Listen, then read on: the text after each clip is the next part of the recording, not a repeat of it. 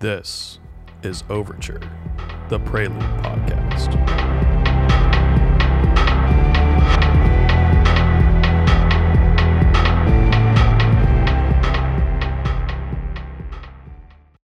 Welcome to the Prelude podcast. My name is Christopher Willis. I'm a principal security researcher here at Prelude. Hi, I'm Alex Manners. I'm a principal security engineer at Prelude. So today we have a special guest, Casey Smith. Casey, you want to introduce yourself?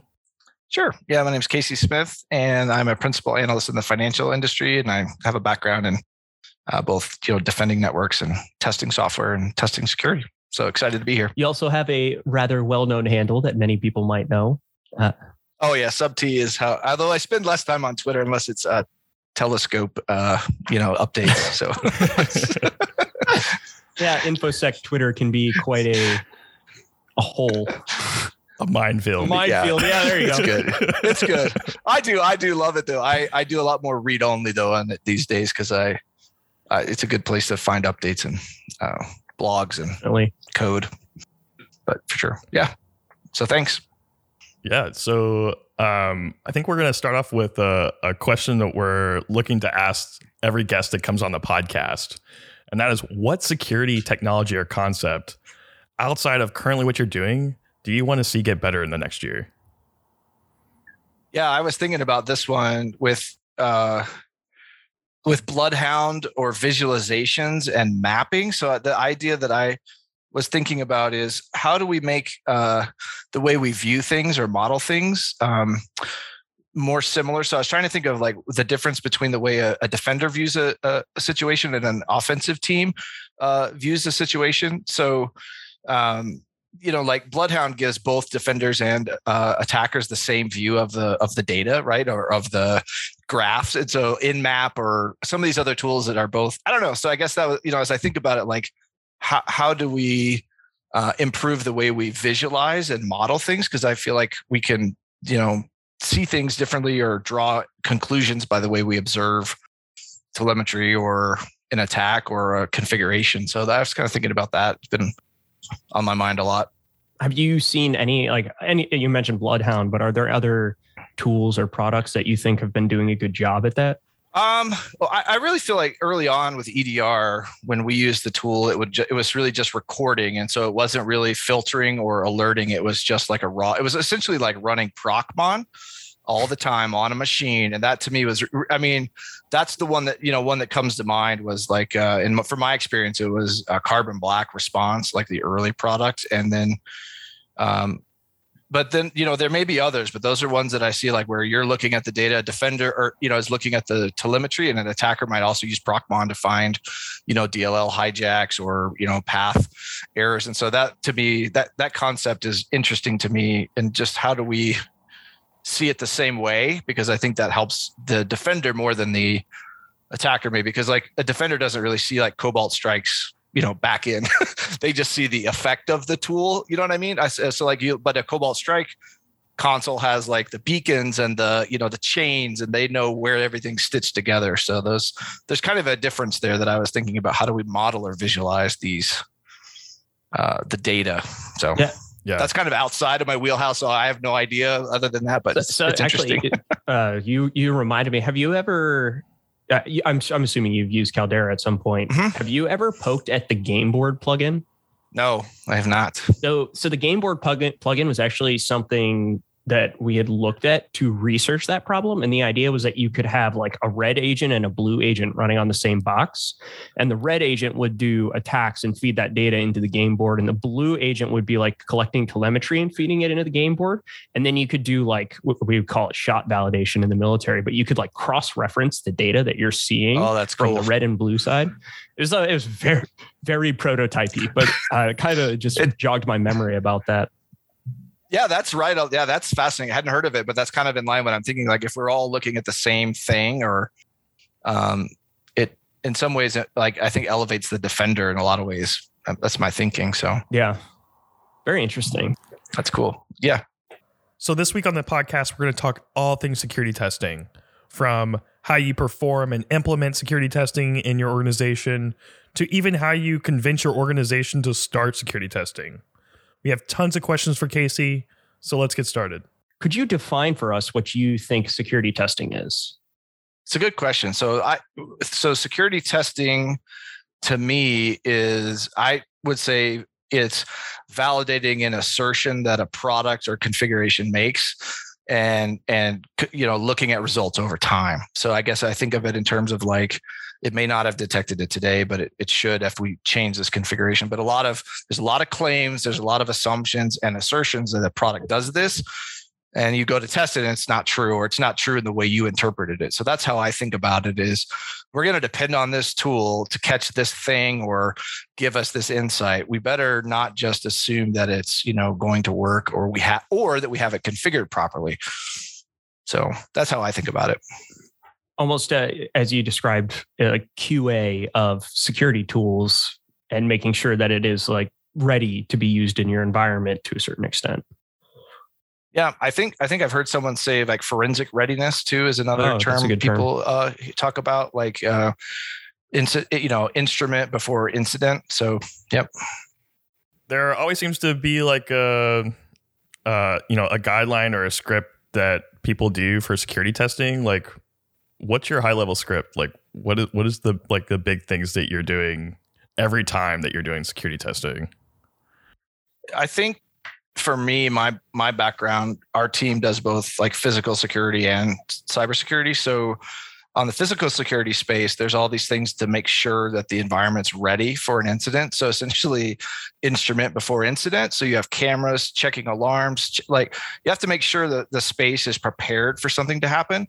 And so I always like to start there, and I try and apply that, I think, in terms of like, are the sensors on? Are they checking in? Why do we have 500 sensors that aren't checking in? So my starting point is you can't detect what you can't observe. And always making sure that those streams are going before you do any testing, because otherwise, you'll draw the wrong conclusion. So I think that's what I think about. Like when I start a test, the very first harness or the very first, preface or whatever beginning is the checks to make sure, okay, send a simple thing in and do I see it? And then we're ready to start, because otherwise you'll run something and you lose the opportunity because the VM shut down or the test dissolved. So I guess that's kind of how I think about it. Like, how do we prepare in advance to make sure that we're ready to see what we're about to test? That's like operational preparation of the environment, for lack of a better term that I can think of.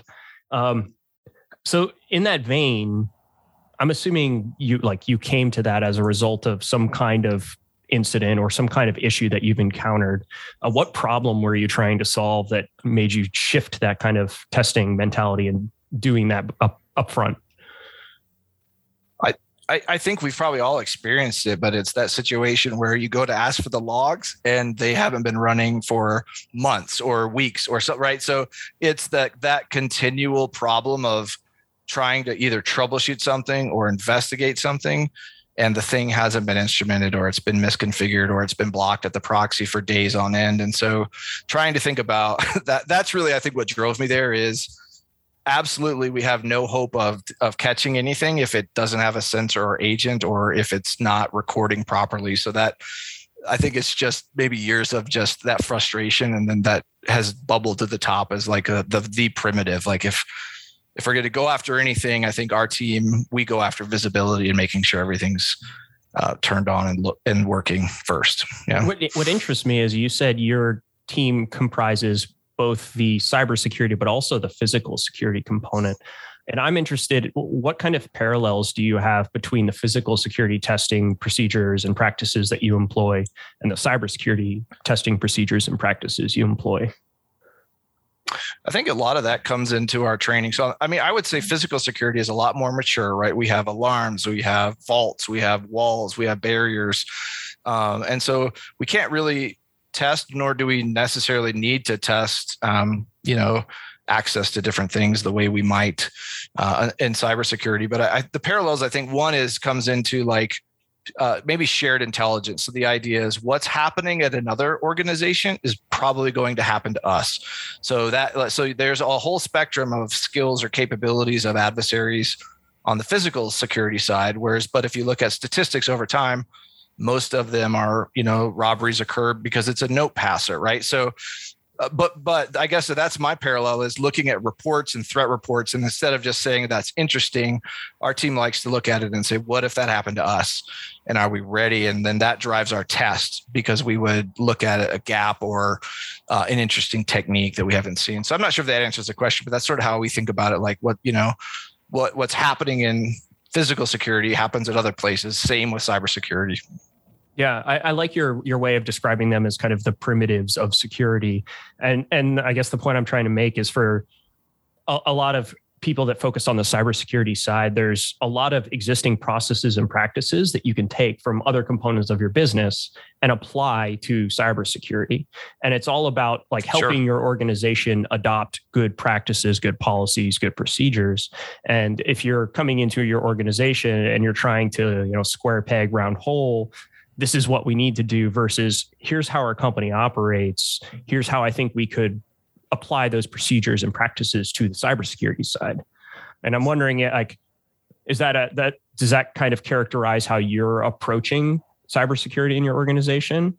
Or can you talk a little bit about that? I think so. No, I think I see what you're saying. And I think that's true. Like people trying to use mature processes that fit within the culture and apply them in this new domain or different domain. And I think that's true. I think, yes, we do see that. And I think our teams, I would say, have a really strong relationship with other IT parts of the organization in terms of communication and same interests. So I think that's true. If that's kind of what you're saying, yeah, sort of take what you do well. If your organization documentation is important and tracking and those things, you can align that and apply those similar processes to cybersecurity tasks and procedures. Yeah. So what do you find engineers forget the most during security testing?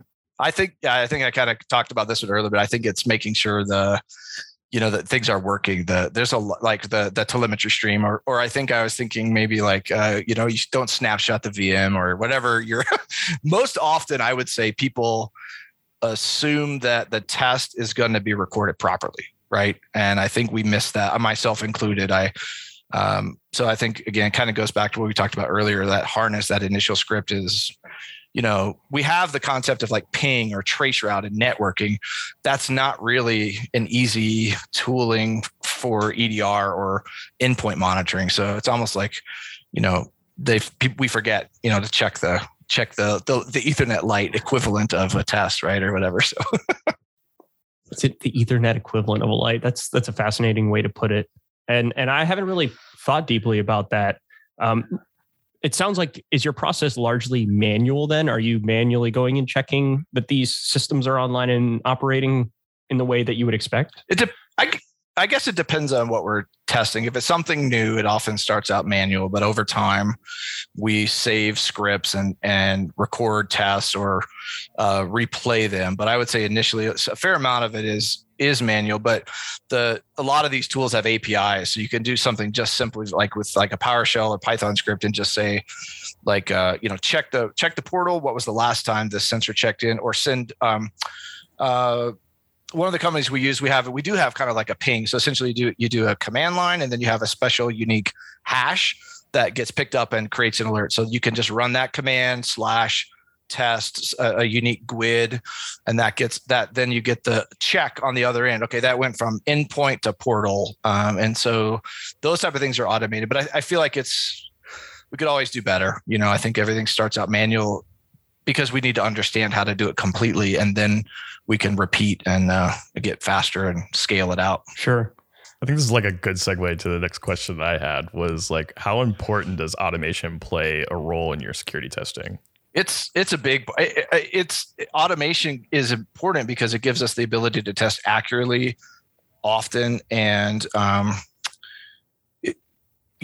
correctly, I guess, accurately, but yes, automation is important because it lets us repeat tests and can share that across different teams. So maybe the person that created the test, we may want to have it run in another part of the organization or something. So I think automation is a big part of it, and that's gotten better over time. I think there's a lot of more frameworks and tools that people can add to their testing to do automation. So it's a huge component.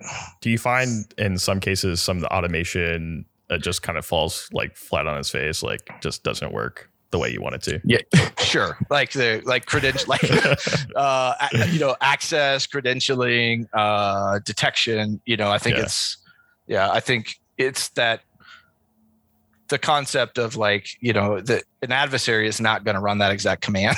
Right. So I think automation and testing is really more about making sure the plumbing is working, not necessarily an exact. But that's where I think it sometimes fails is people run a test and then they say, this will not, if this happens, we're good. And that's, not a good conclusion to draw. It sounds like just based off everything we've talked about, there are some synergies that would exist between a red team engagement, like a standard pen test, and then just what it sounds like a lot of the automated security testing that you do. So where do you think the testing component, the security testing that you're doing falls in with a larger, more holistic security picture of having those red team engagements, doing the pen testing in addition to the stuff you're doing? So it's a good question. I think for me, honestly, we're looking at more like, what I do a lot of is QA testing almost, right? So it's essentially, this system says that records this event, prove it. And so that's where I'm in a space now.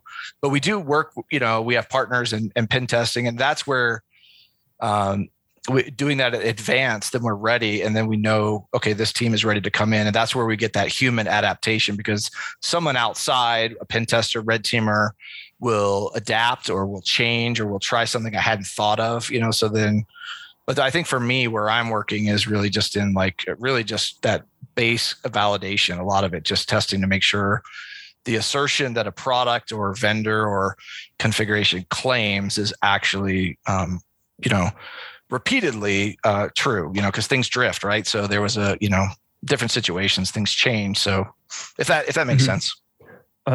And how has your practice, security testing in general, how has it matured in your time at this organization? Well, could you talk a little bit about maybe what it looked like when you started versus where you are now and where you want to go with it?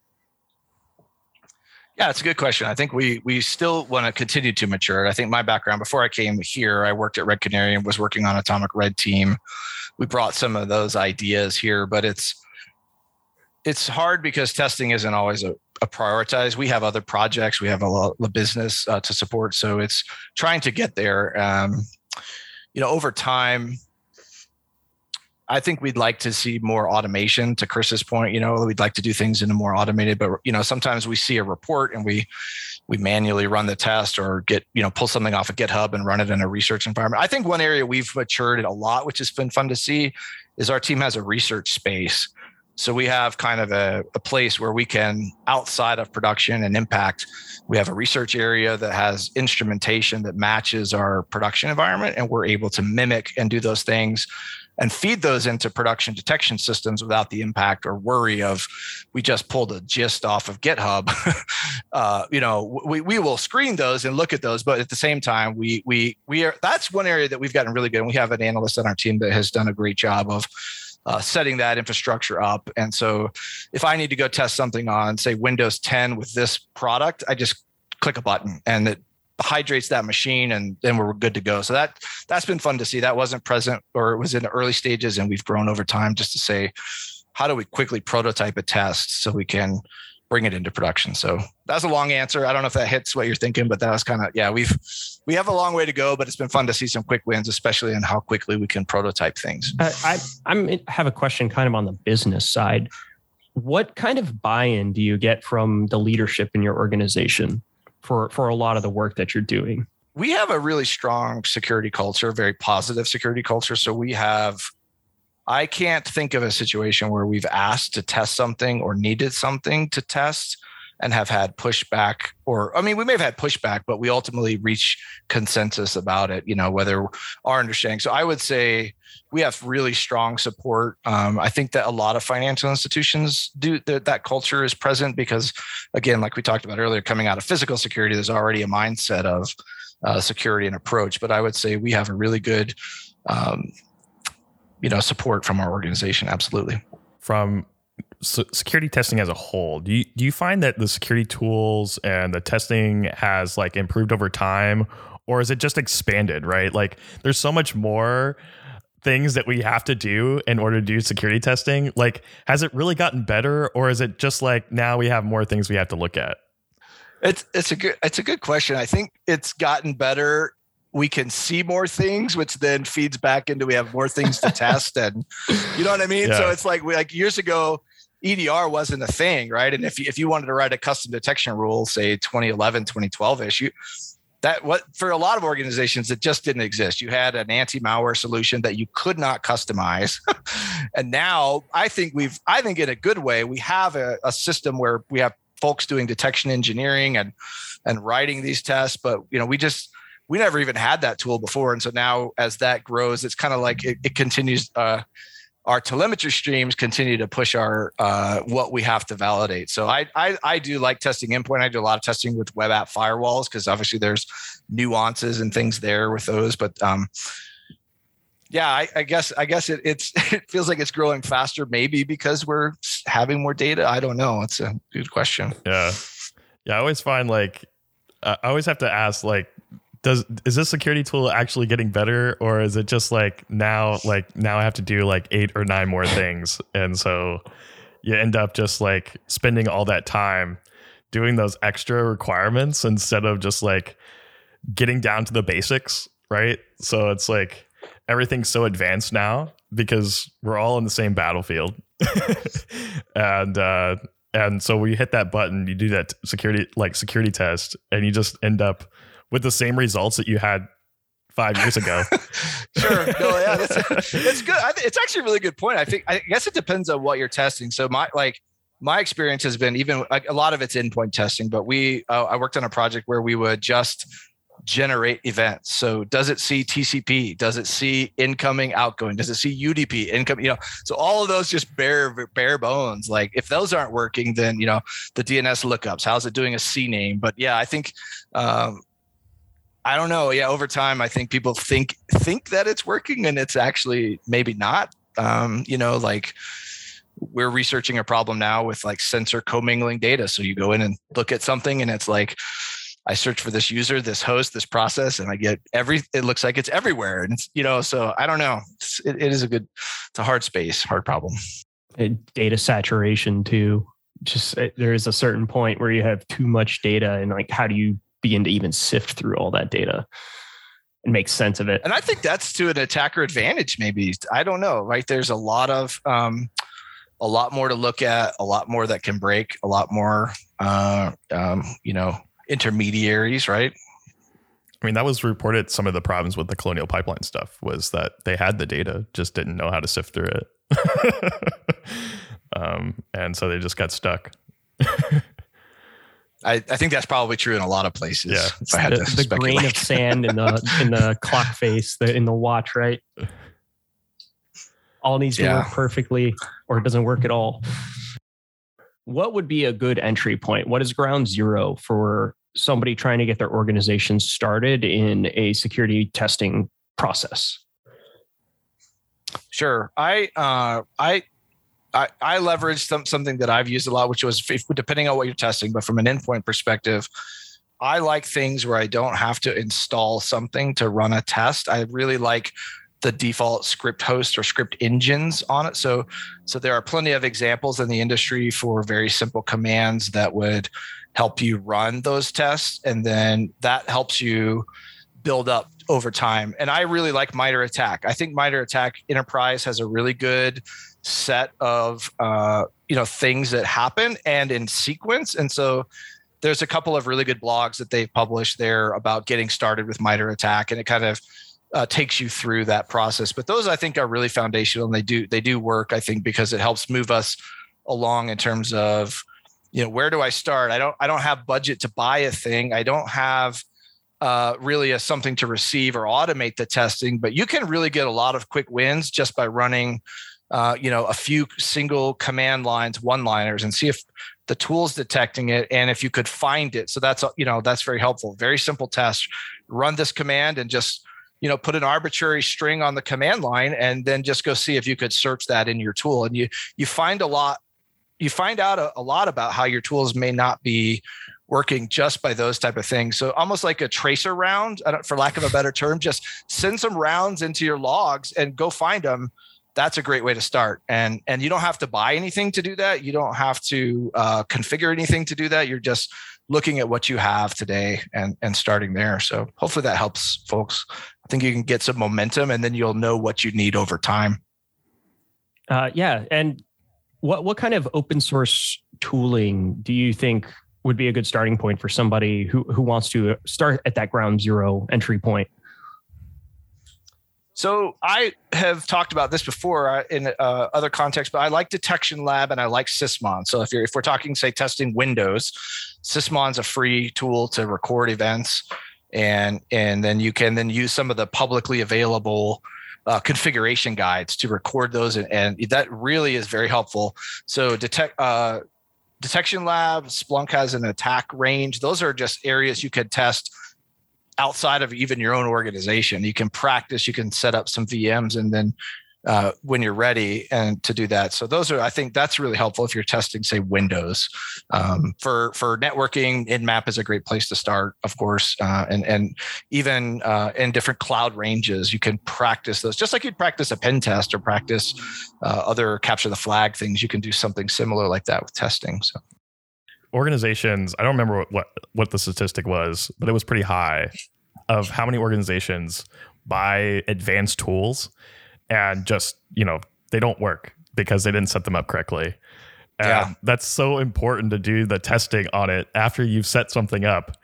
And it's mind-boggling, right? Like, you buy Carbon Black and you spent all that money on it and you never set it up correctly. And now you just have this really fancy tool that does nothing.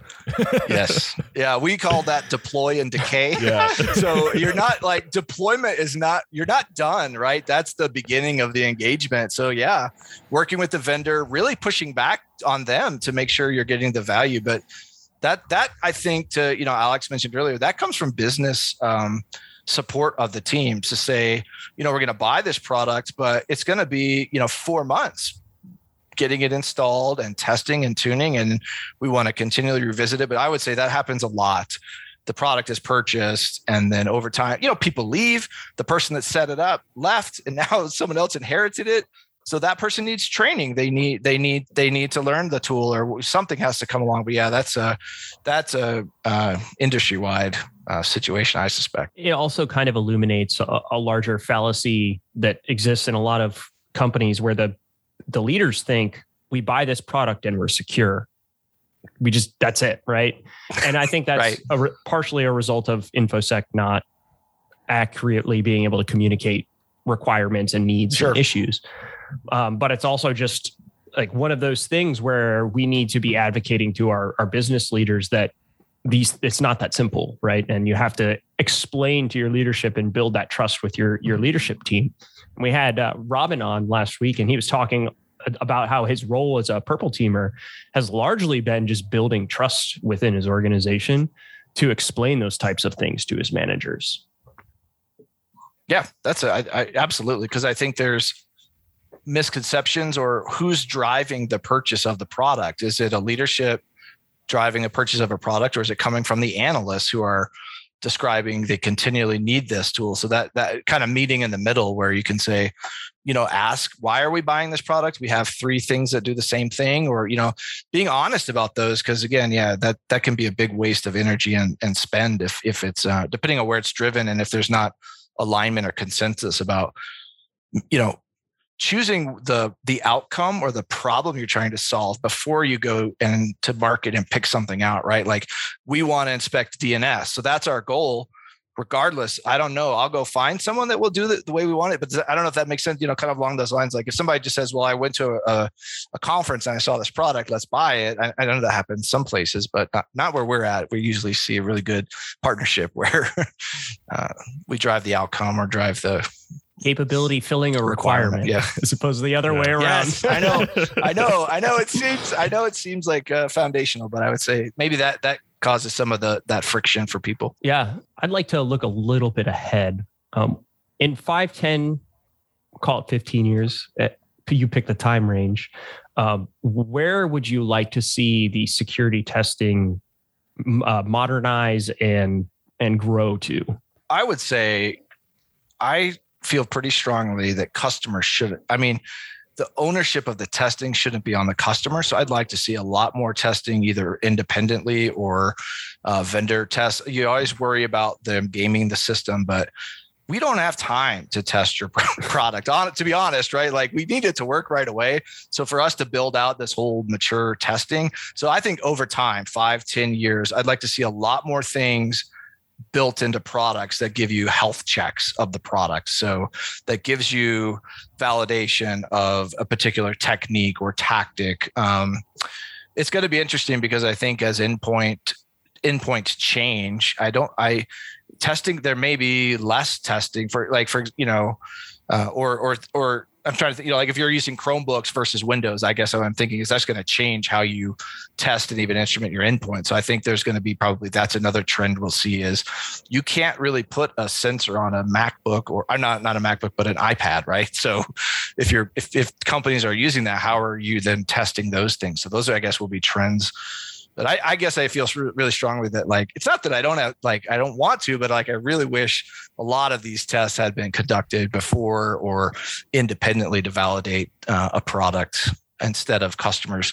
Like, I don't test other products, right? Like, I don't test my car. I don't test my brakes. I don't test the plane so you know what I mean? Like, so at some point there has to be maybe some shift into ownership of these security products and testing. Like, I don't know what that looks like. And that's pure speculation, but maybe that's where we're headed, is something like that. So that's a great point. Yeah. I think that's a larger InfoSec industry problem, not just EDRs. It's just kind of software in InfoSec. Is it necessarily like people make claims, but how valid are those claims? Slap AI on it. Right. And those are like, how do you test AI? How do you test ML? Like, most people don't know how that thing reached its conclusion or if it was accurate, and they don't know what kind of garbage could be sent to. A lot of people know, but smarter than me, but a lot of teams are trusting or depending on those systems, but they don't necessarily have any insight into how that decision might have been made or the outcome. But yeah, those are probably trends we're going to have in 5-10 years. How do you test this AI decision or automated reasoning tool? So I was reading the singularity is near, and he talks about the future integrations with technology and stuff. And it's a little bit terrifying sometimes to think about all this close integration, and how do we know what it's doing, or how do we know it works? I don't know. Has Chris told you about his B166ER stuff that he's been doing? You might find it kind of interesting. Yeah. Doing testing for ML and deep learning type environments. So doing that type of testing, it brought back memories, because it's like you have to write so many. Your tests are almost more important to write in a DL environment than it is to write the actual software itself to do the ML and DL. Interesting. And a lot of that has to do with so anybody who's in the ML DL space pretty much has to rely on NVIDIA at this point. And NVIDIA is all black box. So okay, interesting. You don't see any of that stuff. And so when a data science says, like, this is magic, it really is kind of magic, because you don't see any of the black box that NVIDIA is doing on the CUDA side. And so you end up in the situation where your tests are actually, you're writing your test takes more time than actually writing the machine learning components themselves. And so there's probably tons of companies that just don't do the tests and just see the output and just say it works. That's and amazing. Not doing the adversarial component, right? So that was one of the big aspects of doing bigger, was to come out of that and at the end have something like a test bed where you could do adversarial AI type of test bed. So I'm still working on it. It's got that one or two extra in components, but we've been kind of busy. Sure. Doing a whole bunch of stuff. That was because that's the first I've heard of that. It was B166R. Is that what you said? Okay. Yeah, bigger. Right. It goes on the whole like matrix thing. Okay. But we released a chain that was for doing ML and DL discovery. So if you want to see if there's a box that's potentially doing those types of things, and then also doing if the target box is doing ML and DL learning environments, then we actually upgrade the agents. So yeah, it's a cool chain, but like that in component is what will really be the big part of that, where it's just doing the actual adversarial type testing. That's fascinating. Okay, yeah, no, I'm glad you brought that. I hadn't heard of that, so that will be something to dive into. Very cool. So I think we have talked a lot about security testing, and we started out with a question, and we'd like to kind of bookend the security testing with a question. This is one we're going to be asking pretty much everybody that comes on the podcast. What security resource in the past year have you found exceptionally helpful? The one that I love is ngrok, and I've talked about this before, but we use this a lot. Ngrok is a way. So let's say you have a VM, it's behind a firewall, behind NATs, and you want to expose something to test real quick or get a callback. I find ngrok to be very elegant and a very helpful way to prototype various things. So like we did like a web shell where you could it's almost like it reverses the connections outside to in. And so I find it to be great. I know adversaries are using it, so we're trying to understand it. It's pretty helpful. That one has been good. Probably if someone asked me, that's the one, I should get a commission for, because I talk about it all the time. Well, you were the one who introduced me to it. And when you showed me it and I could like inspect the headers and stuff and see it in live, I was like, this is amazing. I love this. Yeah. It's real. I mean, it does. Yeah, I would say, that one is just great. Cause it's kind of like you get introspection of the request response.